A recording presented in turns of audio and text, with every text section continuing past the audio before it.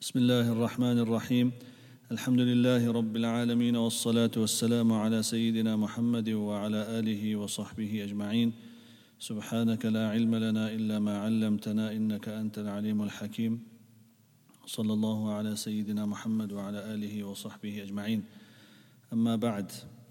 We thank Allah subhanahu wa ta'ala for affording us the opportunity to engage in the discussion of the etiquettes of the most beloved unto Allah subhanahu wa ta'ala, that is Rasulullah sallallahu alayhi wa sallam, with the intention of making amal and imbibing these qualities within our lives so that our lives become wholesome and fruitful and beneficial and an example to the entire mankind.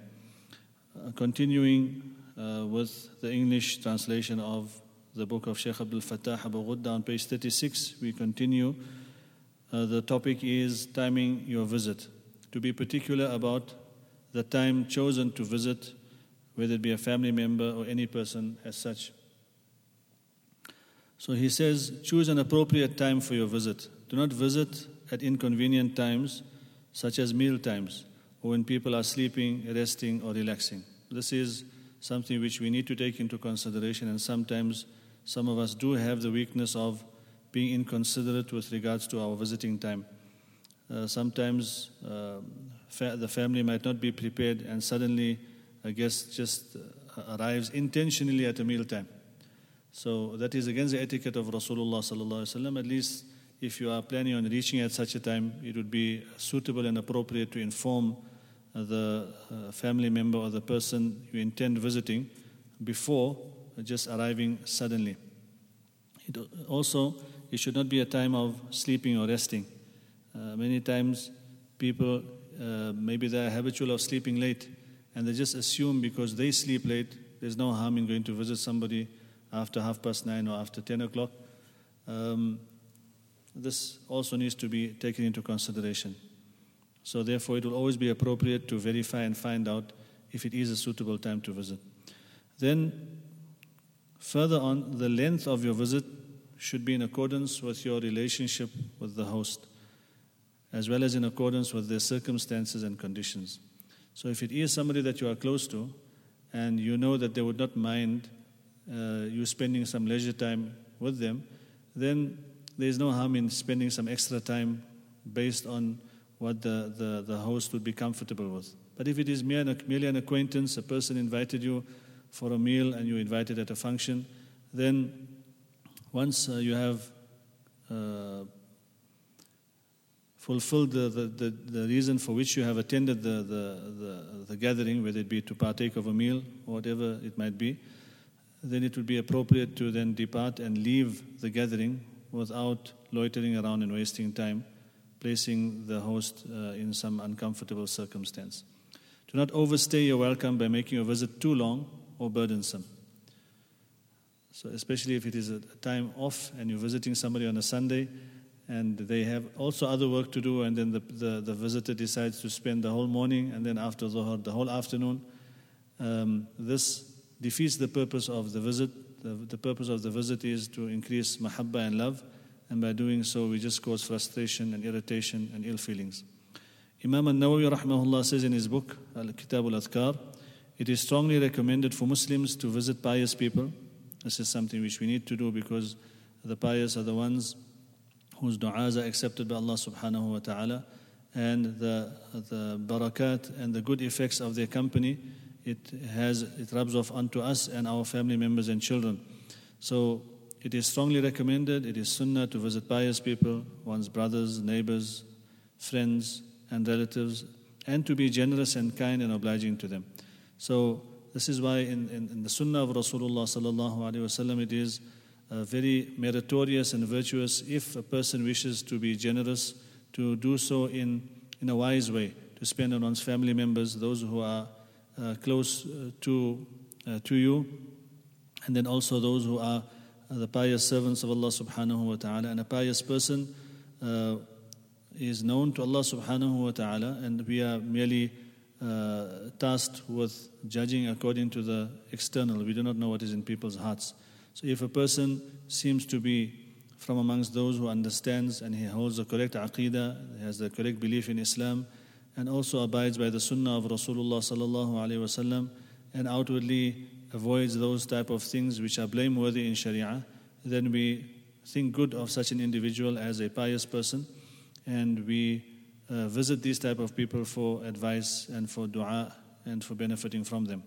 However, the duration of the visit varies according to the host's circumstances. The visit ought to be conducted in a pleasant manner and at times convenient to them.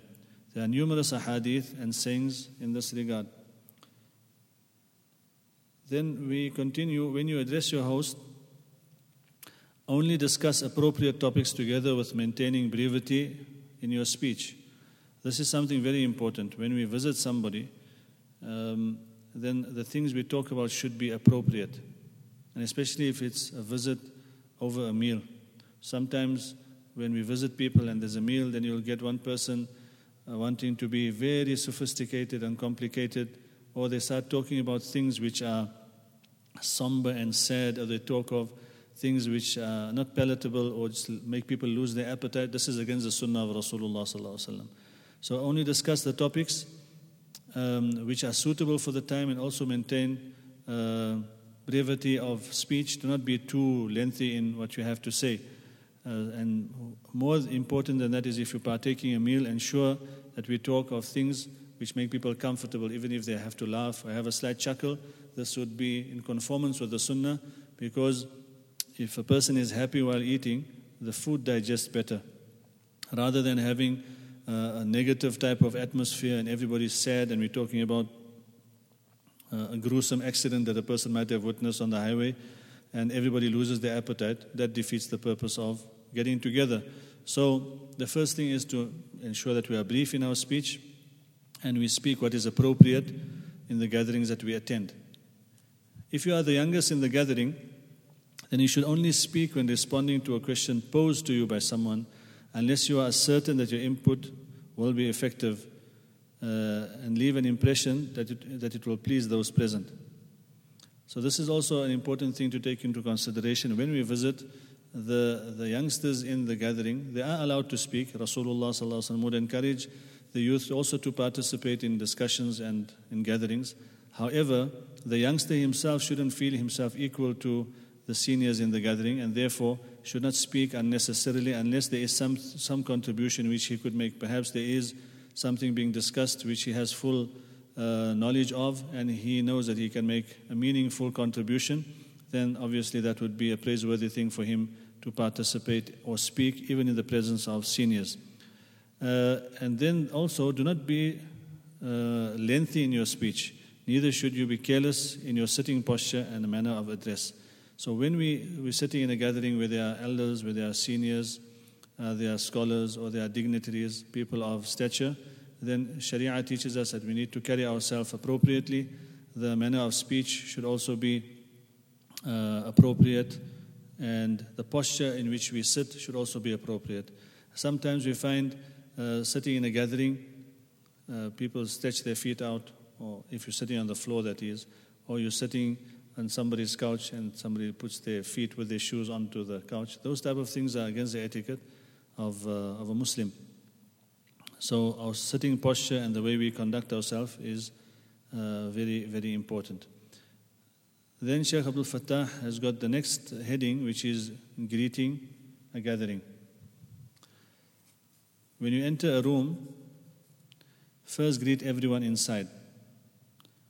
So to say Assalamu alaikum wa rahmatullah, as we discussed in the opening part of the book, if you want to shake hands with those present, begin with the most knowledgeable, the most pious, the older, or those who have similar Islamic distinctions. So there are people who are knowledgeable in deen, people who are senior in age, there are those who are known to be pious in the gathering. Then he says further on, do not overlook the most distinguished or the most eminent and start with the first on your right. This is also a misconception which Shaykh Abdul Fattah addresses in another later part of the book. There is this misconception that when you come into a gathering, automatically you must start from the right-hand side. There are hadith in which Rasulullah sallallahu alaihi wasallam has instructed us to commence from the right-hand side, but the muhaddithin explain that to be referring to a gathering in which people are all equal in stature. So when people are all equal in status, and one enters such a gathering, then you may commence from the right-hand side and continue greeting everybody in that particular fashion. However, if there are people who are knowledgeable, they are pious people, they are elderly people, senior in age, or they have other Islamic distinctions, then it is the sunnah to commence and start with them, as Rasulullah ﷺ has instructed in a hadith which comes in Bukhari in the next paragraph, which we will read inshallah. So Shaykh Abdul Fattah says, do not overlook the most distinguished or most eminent and start with the first on your right. Do not think that it is appropriate to start from your right in this instance. If you cannot decide who is the most reputable, or if those present happen to be of similar status, then start with the elderly, for they are easier to be recognized. So, if we do not know all the people in the gathering, but we can identify certain people who are senior in age, then we will head towards them first, greet them, and then go to the right thereafter. Rasulullah sallallahu alaihi wasallam said, exalt the elderly, exalt the elderly. Kabbir, kabbir. These are the words of Rasulullah sallallahu alaihi wasallam in Sahih Muslim and Sahih al-Bukhari. Imam Abu Ya'la and al-Tabarani rahimahumullah in al-Awsat, the book of hadith, reported that Rasulullah sallallahu alaihi wasallam said, start with the notables, or he said, with the elder. So if the person has got is noted as a senior in the community for some reason, whether it be in age or in knowledge or in a person's honor and status in the community, these are to be taken into consideration and recognized by the person entering the gathering. So when we greet, inshallah, let us keep this in mind. If we're entering into a gathering in which people are all equal, then starting from the right-hand side would be conforming with the sunnah. And if there is somebody who is senior, whether it be seniority of age or seniority of knowledge, then we will commence with them and then go continuing from there to the right-hand side. The next part of the book discusses an important etiquette and sunnah, sitting between two persons. When you enter a gathering, do not sit between two persons. This is basic etiquette, let alone teaching of the sunnah. A person with common sense would understand that he should not be doing so. Rather sit on their left or the right side. Because if two people are sitting together, you can see they are sitting together, they must be sitting together for a reason.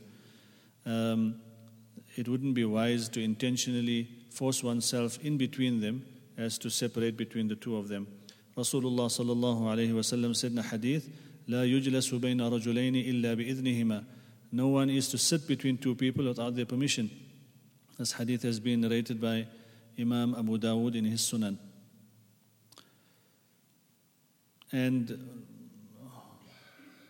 with taking into consideration this important sunnah of not sitting between two people would also be the importance of, unfortunately we have sometimes a habit, if we see two people talking and we know one of the two, or we need to say something to one of the two, some people would interject and pull the person one side. This is also unethical, and it is not the mannerisms taught to us by Rasulullah sallallahu alaihi wasallam. And what is even worse is if two people are talking and we know one of them, and we just go up to the one and say salam to the one and leave the other one standing as if they just fell out of the sky and they don't know where they landed. It is very disrespectful to do that. If two people are talking, it is appropriate to pass by and let them continue in their speech without interjecting. If you wish to greet them briefly and continue, but do not break.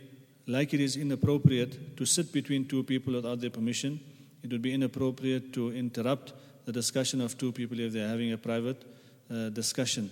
And like I said, it is even worse if we disrupt their discussion by only greeting one and ignoring the other. And unfortunately, this is something which has crept into many of us. May Allah subhanahu wa ta'ala give us the ability to take into consideration the feelings of the people that we interact with. Sometimes due to negligence, we overlook these important points.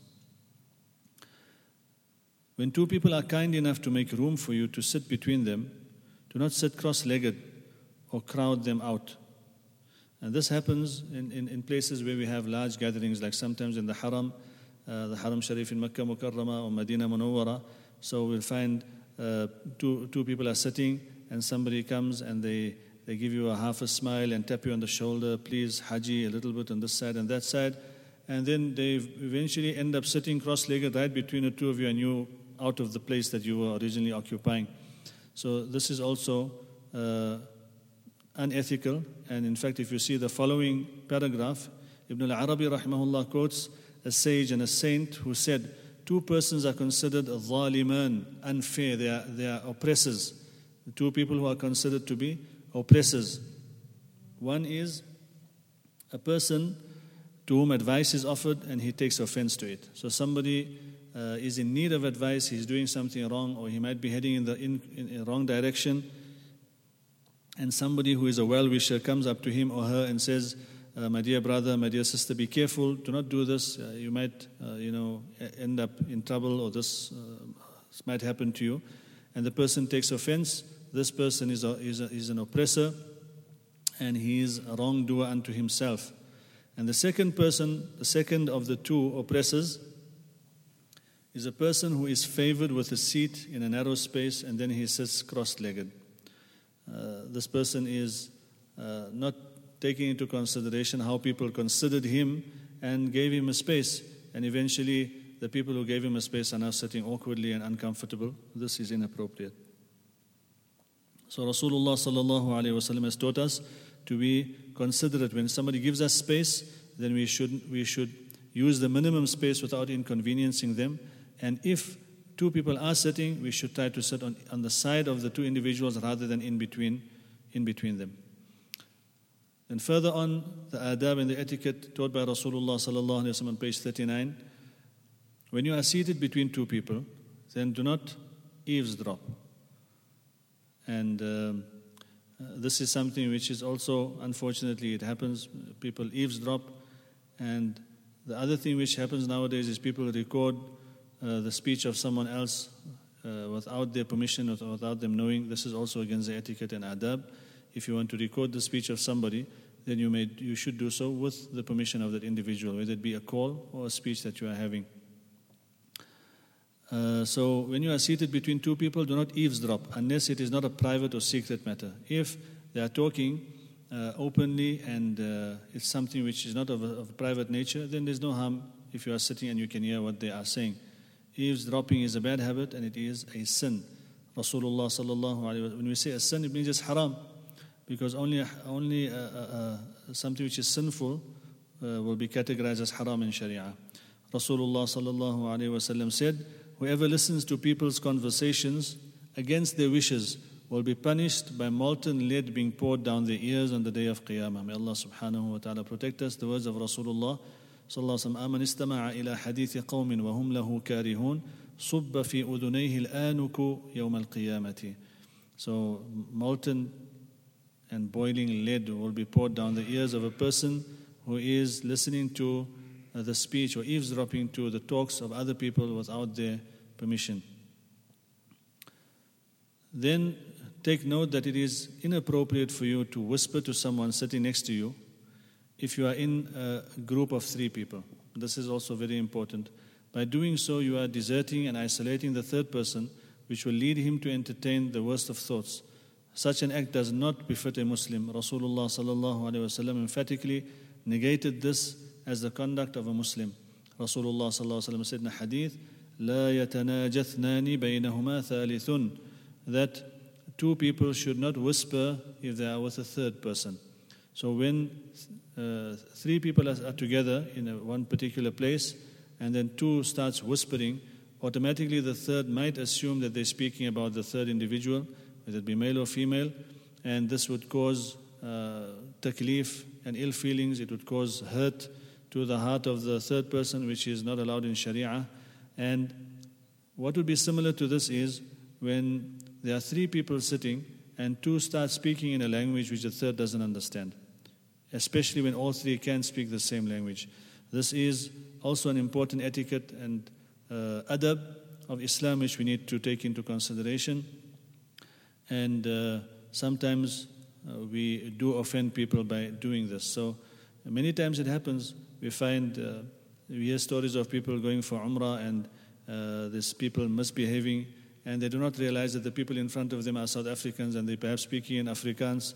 And then after the whole conversation is over, and the person listening responds to them in Afrikaans, which gives them a shock of their life. So we are taught in Sharia to take into consideration the feelings of the people that are with us, especially when it is three. And we'll see further on, Abdullah bin Umar radiallahu anhu says, if there are four people, then two are allowed to whisper or speak something private, because the third may then engage in speech with the fourth, and will not be left alone. Imam Malik and Abu Dawood rahimahumullah reported that Rasulullah sallallahu alaihi wasallam said, never will any two Muslims whisper to each other in the presence of a third person. If you notice the words, the choice of words by Rasulullah sallallahu alaihi wasallam, never will. Nabi sallallahu alaihi wasallam didn't say Muslims never should. This indicates that such a mistake is not only inappropriate, but unimaginable and instinctively despicable. In other words, it is inappropriate you won't find a Muslim, when there are three people sitting, then two of them are whispering and they're leaving the one out in the lurch and he's standing as if he is not even part of the gathering. A Muslim would never do such a thing. And it is quite amazing to see that how much emphasis was laid on these things by Rasulullah sallallahu alaihi wasallam, and how little importance we give this in our day and age. If somebody mentions it, they say you're being finicky, or you're trying to be fussy, or you have too much what they call nakhra. So this is not nakhra, this is practicing on the sunnah of Rasulullah sallallahu alaihi wasallam to take these things into consideration. On the next page, Sayyidina Abdullah bin Umar radiallahu anhuma was asked if there were four, what would be the ruling of four people and then two are whispering or talking on the side? Then it does not matter, he answered. Meaning in that case, it is not wrong to whisper or to mutter. And like I said, this includes speaking in other languages. So we should avoid speaking other languages, even if we are advantaged with knowing another language. If it is going to cause taklif and hurt to someone, it should be avoided. On page 41, we have an important part of the adab of Islam, which is part of the practice and the etiquette and the upbringing of a good Muslim. Recognize the status of the elderly and give them due respect. Respecting the elderly. When walking with them, walk slightly behind to the right. Let them enter and exit first. So if we are coming to the door of the masjid, the door of the house, and there is somebody senior with us, let them enter first. And if it is time to exit, let them exit first. When you meet them, greet them properly and respectfully. This is something very, very important. We meet our parents, we should greet them respectfully. This is something which has left many of our families. Parents a child wouldn't kiss the father on the forehead, or the mother on the forehead, or the mother on the cheek. Whereas in good dini environments, we would find that parents, when children meet their parents, they would kiss the parents' hands, they would kiss the grandparents' hands. And this is the type of behavior which takes dua from the hearts of the parents. Nowadays, when children are in difficulty, then they ask their parents for dua. Or when they're married and now they're having problems with their own children, then they're asking for dua. But the best dua is actually the one which we take from the hearts of our parents. May Allah give us all tawfiq and forgive us for the shortcomings that we have with regards to displaying the necessary respect to our parents and the seniors in our families. So, if there's anybody listening that is young and you have a mother and father, then my advice to you would be, is when you meet them, kiss their hand, kiss their forehead. Those are the type of gestures which will put happiness in their heart, and when happiness enters their hearts, Allah subhanahu wa ta'ala will make a person's life one of bliss and happiness in this world. It will happen when we do it to our parents. So when we meet our parents, kissing our mothers and fathers on their foreheads, kissing their hands, in fact, you might be shocked, but in the books of hadith and the jurists have even mentioned the permissibility of kissing the feet of one's mother. Those of us who are not used to this, they might feel that this is something quite strange, but this is something part of our deen. If your Jannah has been kept at the feet of your mother, then why would it be difficult for you to kiss that which is above your Jannah? People score goals in football and they kiss the grass. And here Allah subhanahu wa ta'ala gives us the feet which is higher than our Jannah, and our Jannah is beneath that feet. Why would a person not think it suitable or appropriate to kiss the feet of one's mother? So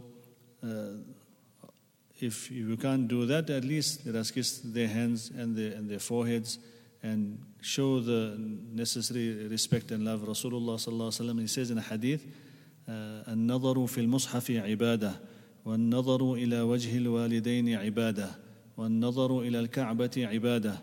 To look at the Kaaba is ibadah and worship of Allah. To look in the Quran Sharif and the Mus'haf is ibadah of Allah subhanahu wa ta'ala. And to look at one's parents with love is also ibadah of Allah subhanahu wa ta'ala.